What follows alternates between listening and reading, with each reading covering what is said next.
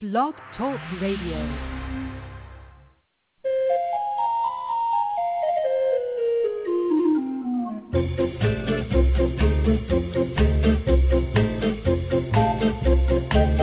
Good morning, all you animal-loving people out there, and welcome to the Pet Place Radio Show on KJAZZ 88.1 FM. I'm your host, Marie Hulett, and I hope you all are staying dry and warm. We're happy to have some rain, finally, in sunny Southern California, but we definitely have some dangerous driving conditions, so please be safe out there.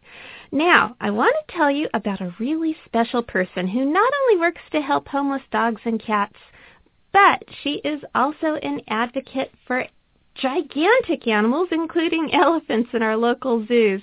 Melya Kaplan from Voice for the Animals has stopped by the Pet Place on a number of occasions in the past to raise awareness about the plight of elephants in zoos, and today she has some really good news about a legal ruling that will help improve the lives of local captive elephants. Of course, she has cool stories about dogs and cats, too, so I am really looking forward to chatting with her about all of this. Then, after our halftime break, Dog Talk Diva Camilla Gray Nelson is going to explain how our leaders can learn a few things about solving world problems from dogs. Seriously. So keep your radio tuned to KJAZZ 88.1 FM, and we'll be back after a quick message from the station.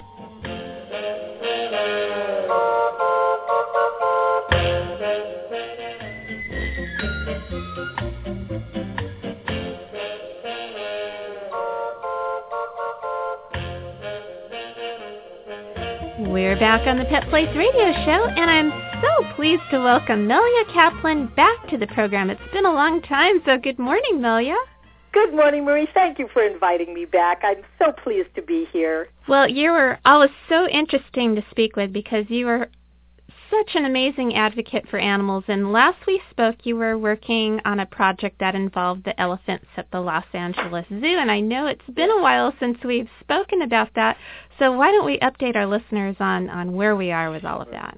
Well, we actually got the lawsuit through, and the judge determined that bullhooks were not to be used at the Los Angeles Zoo anymore, so we won that part of it, which we're very pleased about. That is and great news. Actually, that moved into the second part, and the city council just recently has outlawed the use of bullhooks in the city of Los Angeles, which means that Ringling Brothers or any circus or any entertainment, quote-unquote, that uses bullhooks on elephants cannot bring those bullhooks into the city. Unfortunately, it's a 3-year phase-in, which we're not happy about, but it is now in law, and we're so pleased.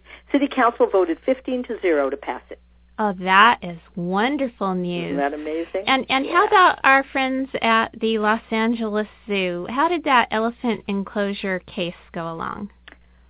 Well, it was very difficult. We wanted to close the whole elephant enclosure because, as many of us stood up in front of City Council numerous times and informed them and reminded them that we are in an economic crunch in the city, and to spend $42 million on an elephant exhibit was not priority for the citizens of the city, or for anybody in this city. That's right. But unfortunately, they went ahead and built that exhibit, which we're not thrilled about. But at least they're not using bullhooks, so we got that far. That's good. Yeah. And I know you had a lot of kids that were helping you out, too.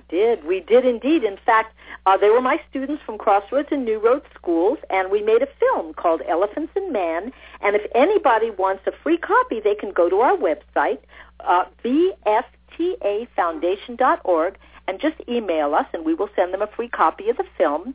It's a great film. The kids started it, and it's just amazing. It's got a lot of information on how elephants came to be into captivity from the wild, how they came to be in zoos and circuses, and the whole history of the LA Zoo. It's quite an informative and well-done film, and the kids did a brilliant job. Oh, it sounds spectacular, and I bet the kids really learned so much by working on that project, too. They did indeed. You're a wonderful mentor. Yeah, thank you.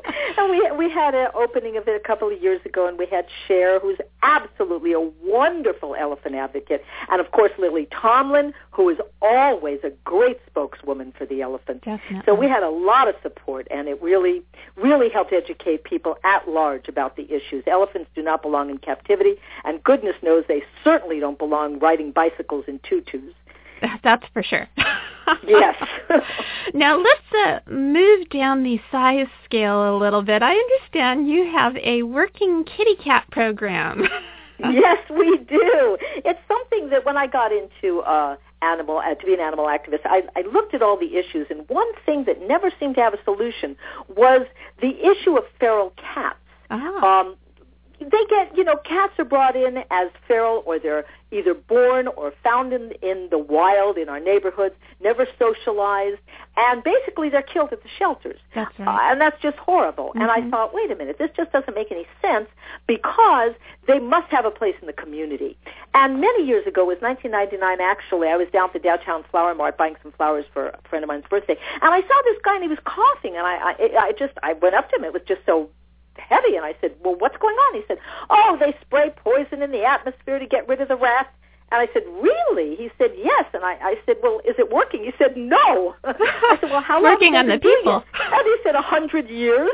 I said, well, I would think that would be enough time to know that something's not working. So I went to the head of the flower mart, and I said, look, this is crazy. You guys have been spraying poison, exterminating poisons into the atmosphere. It goes into our lungs, into the water table, into the soil, and you're spraying it to kill the rats, and it doesn't kill the rats, and all it's making are people sick. It's not working. 100 years is enough time to know something doesn't work. I would say so. I said, listen, give me a chance. Let me bring in cats. Let me bring in 3 cats.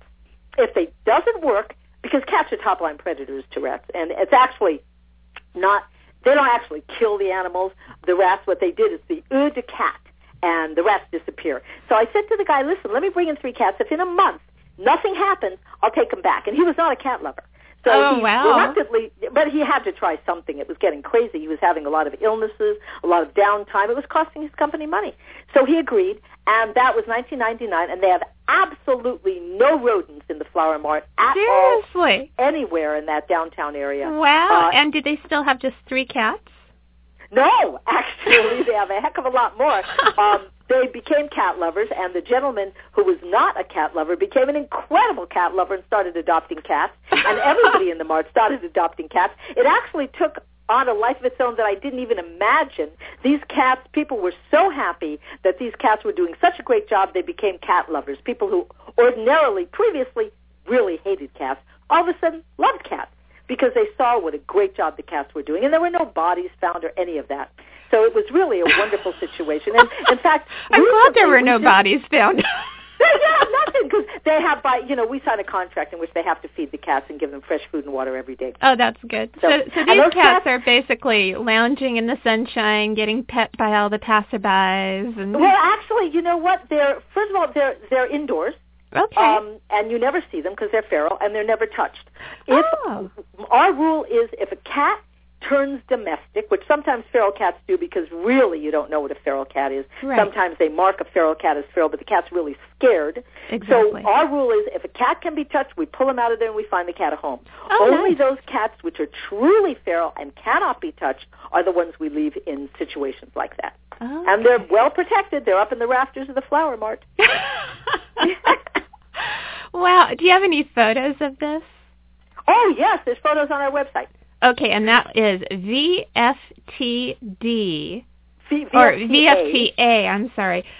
.com.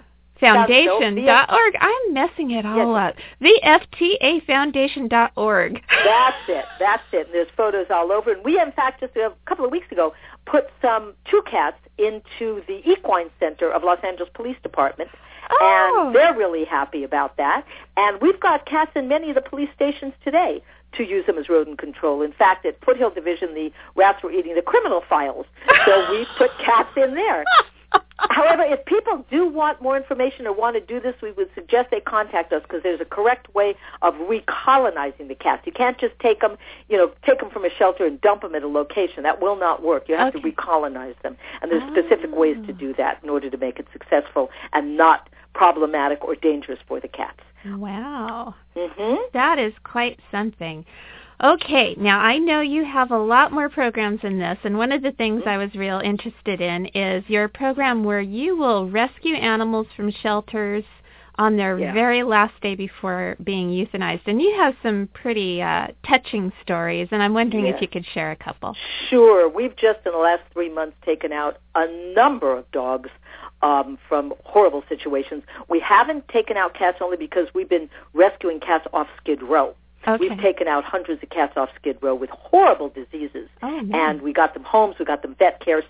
But we've been concentrating on the dogs in the shelters on their last day. We have Lily, who we took, who was tossed out of a car and hit by a car, who had absolutely no use of her back legs, and she was scheduled to be euthanized. We took her out an hour before, and today Lily is running. Not only walking, she is running. Oh, so they were able to treat the legs.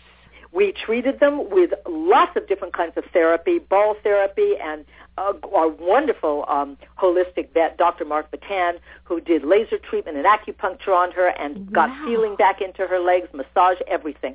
And she is just in great shape. What kind of dog is she? She is a little tiny mixed Maltese sort of doggy. Aww. She's adorable. And absolutely she was sweet. tossed out of a car? Yeah, and run over by a car. That is she had awful. no feeling from her waist all the way down her tail, her back legs. No feeling, no use.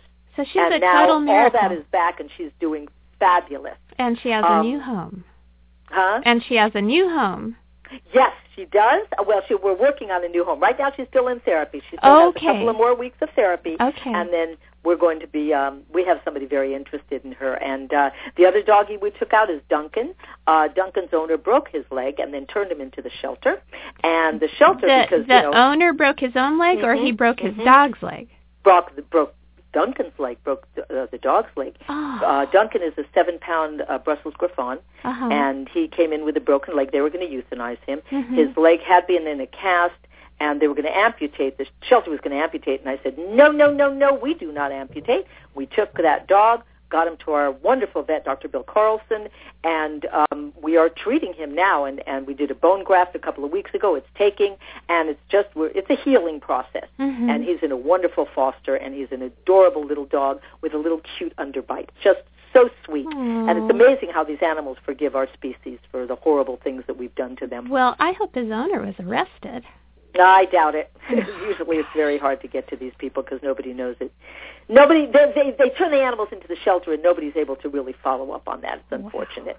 Wow. We also took in Snoopy, 10 years old, who is a beautiful little beagle mix, and he has, oh my goodness, ear infection and arthritis, and his ears were a mess, and dental problems, and you name it, everything. And he was so sad, and he was scheduled to be euthanized. We took him out an hour before. And Snoopy, we just got him into our vet about a week ago, and he is just doing great. We had surgery done. We took out a couple of really infected teeth, cleaned his ears out, got him neutered, and just did everything. He's in great shape, and he's got a home. Melya, it is so wonderful what you're doing with Voice for the Animals, and I hope you'll continue your advocacy for many, many more years to come. Let's remind everybody what your website is. I'm not going to say it because I blow it. Okay, it's VSTA Foundation.org. Please go to our website, take a look. I think you'll enjoy it, and give us some feedback. Let us know what you think. Great. Thank you so much. Now Thank you, Marie. You're very welcome. We need to take a very quick break now, but don't go away because we'll be right back on KJAZZ 88.1 FM.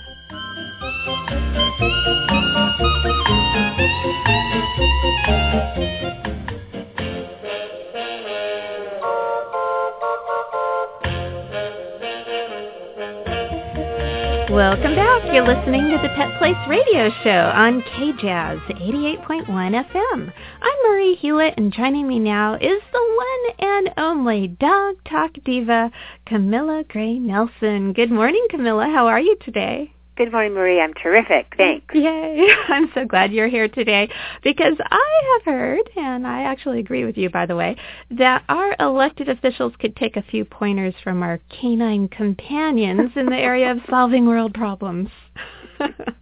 How true, yes. Can you expand on this? Oh, where do I begin? Let me just say this, that animals in group settings, such as dogs, which is my specialty, are experts at collaboration. Okay. And that is all about the give and the take of a social interaction. They don't take things personally. Absolutely. They don't hold grudges. They don't hold grudges. They bounce back from any kind of tragedy. Yeah. About what needs to get done. Mm-hmm. And because of the collaborative nature of a dog pack or a social group of animals where you don't get emotions involved, they are able to work together as a group. Sameness does not exist. Equality does not exist in a dog group or an animal pack. But because of the beauty of the differentiation in a social group, it is able to function and achieve goals. Absolutely. I just think probably the sniffing that some dogs do when they greet each other might be offensive. Oh, I've always said the next party I give, all the name tags are going to go on the behind. That'll be a fun party. Yeah, that'll be a fun party. I'll let you know how it goes.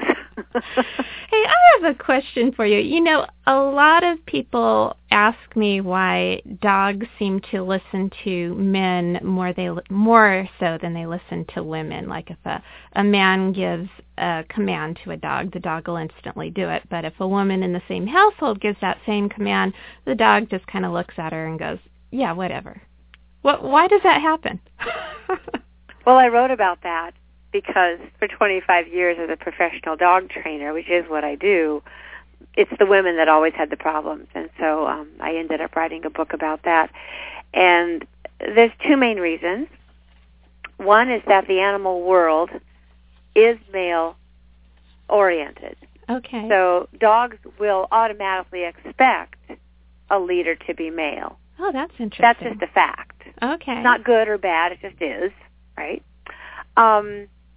So women start out with a strike or two against them when they're trying to be taken seriously. The other thing is that women cut their own power off at the knees through their daily life with their animals by relating to them in a way which they think conveys love, but the animal infers, the animal interprets it as weakness.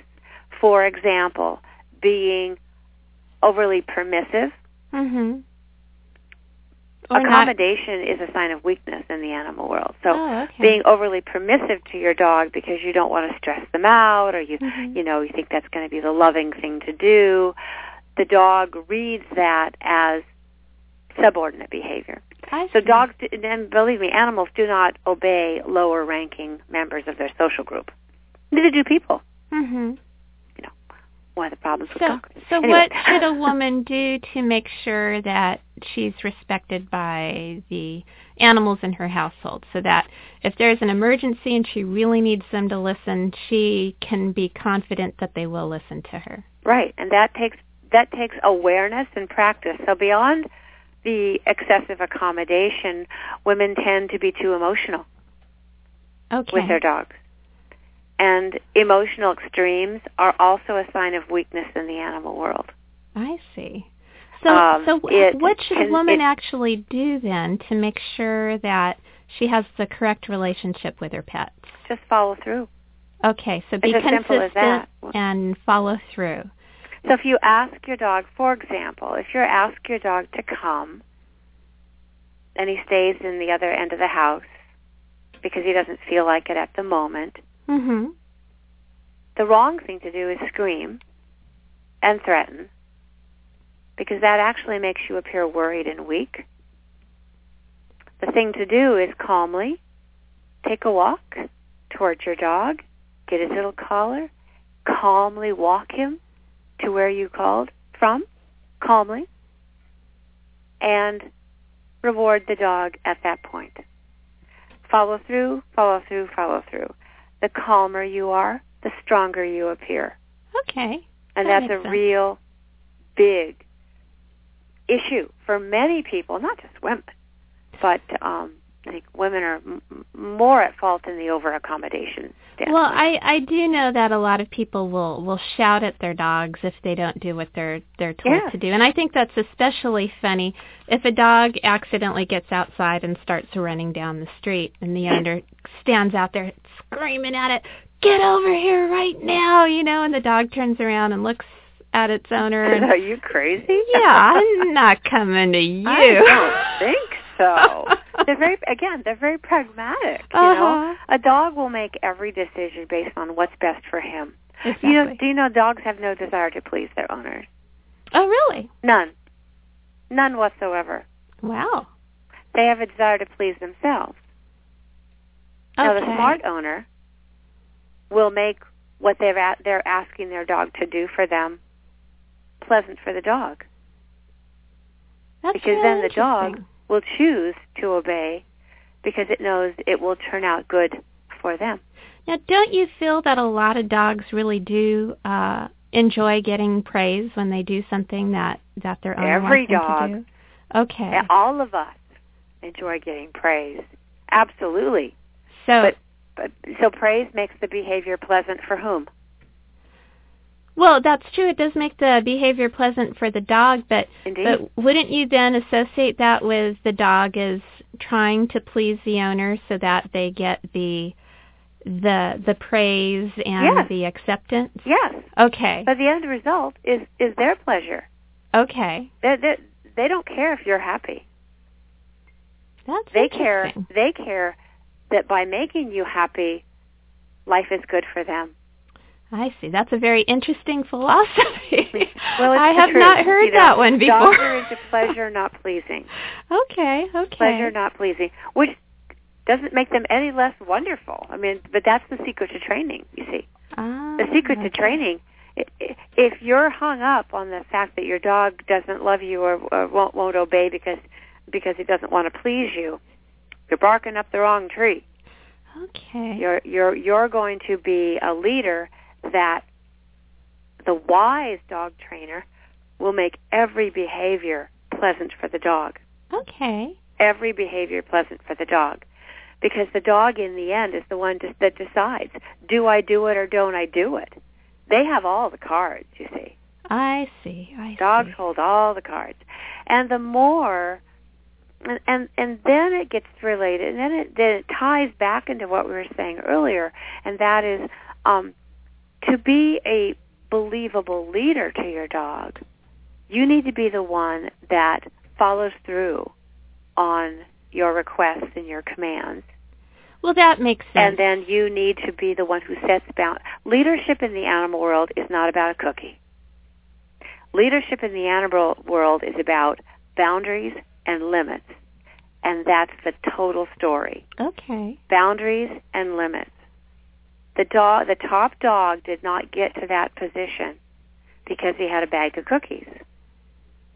Now, you do teach new behaviors. With every new behavior is taught with a positive reward because, again, that's the nature of the dog, to do what they enjoy, right? And some dogs might be treat motivated, and some dogs might be praise motivated. So you got to kind of figure which your dog is. All new behaviors have to be positively reinforced. That's how every new behavior is learned. That's true for everybody, because nobody's going to repeat a behavior where they have a negative consequence.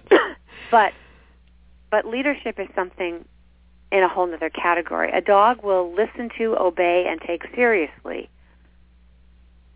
When they have a difference of opinion, they will defer to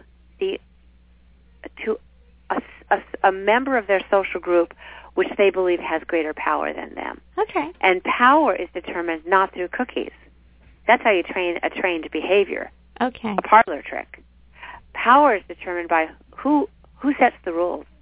Okay. Who sets the boundaries, who sets the rules. For example, if you allow your dog to jump on you,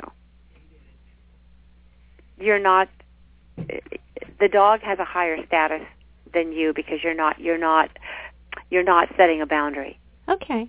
Disallow the dog jumping, and you've notched yourself up one position. Okay. And then the dog is more likely to listen to you when you say off, because you have actually disallowed it in the past. And then when they do stay off, you can reward the dog. Oh, so they enjoy not jumping more than they enjoy jumping. You see how it's all related? Absolutely. Yeah. And I understand that you wrote a book and you have a lot of this information in your book. Can you tell everybody what the name of the book is and where they can find it? Right. I wrote a book entitled Lipstick and the Leash, Dog Training a Woman's Way, by popular demand over 25 years of my career, because I had, through time, developed techniques that work not only for me. I'm a woman, and I'm a very small woman, but I can train any dog. Oh, cool. I borrowed all that I had learned as a farm girl growing up on the ranch here in Northern California from other animals that lived in social groups, and I identified how those leaders in that animal group worked their magic. They stayed calm. They followed through. They didn't apologize when they set a boundary. Okay. And the other animals that looked up to them and followed them were absolutely in awe and admiration and willingly followed, not because they were afraid, because they admired. And so I wrote Lipstick and the Leash a couple of years ago, and it has been so successful, and I use it in part of all of my training programs here at Dairydale Canine up in Petaluma, California. Mm-hmm. Still on the ranch, but now I've converted from cows to canines, and share nature's secrets of leadership with all of my clients. Fantastic. Camilla, we're going to have to have our listeners all find out more by reading your book, Lipstick and the Leash, Dog Training a Woman's Way. I'm assuming we could find that at Amazon and all the other normal book retailers. Amazon and lipstickandtheleash.com. Wonderful. It is time to take our last break of the morning, but when we return, get set for Pet Place News and Events here on KJAZZ 88.1 FM.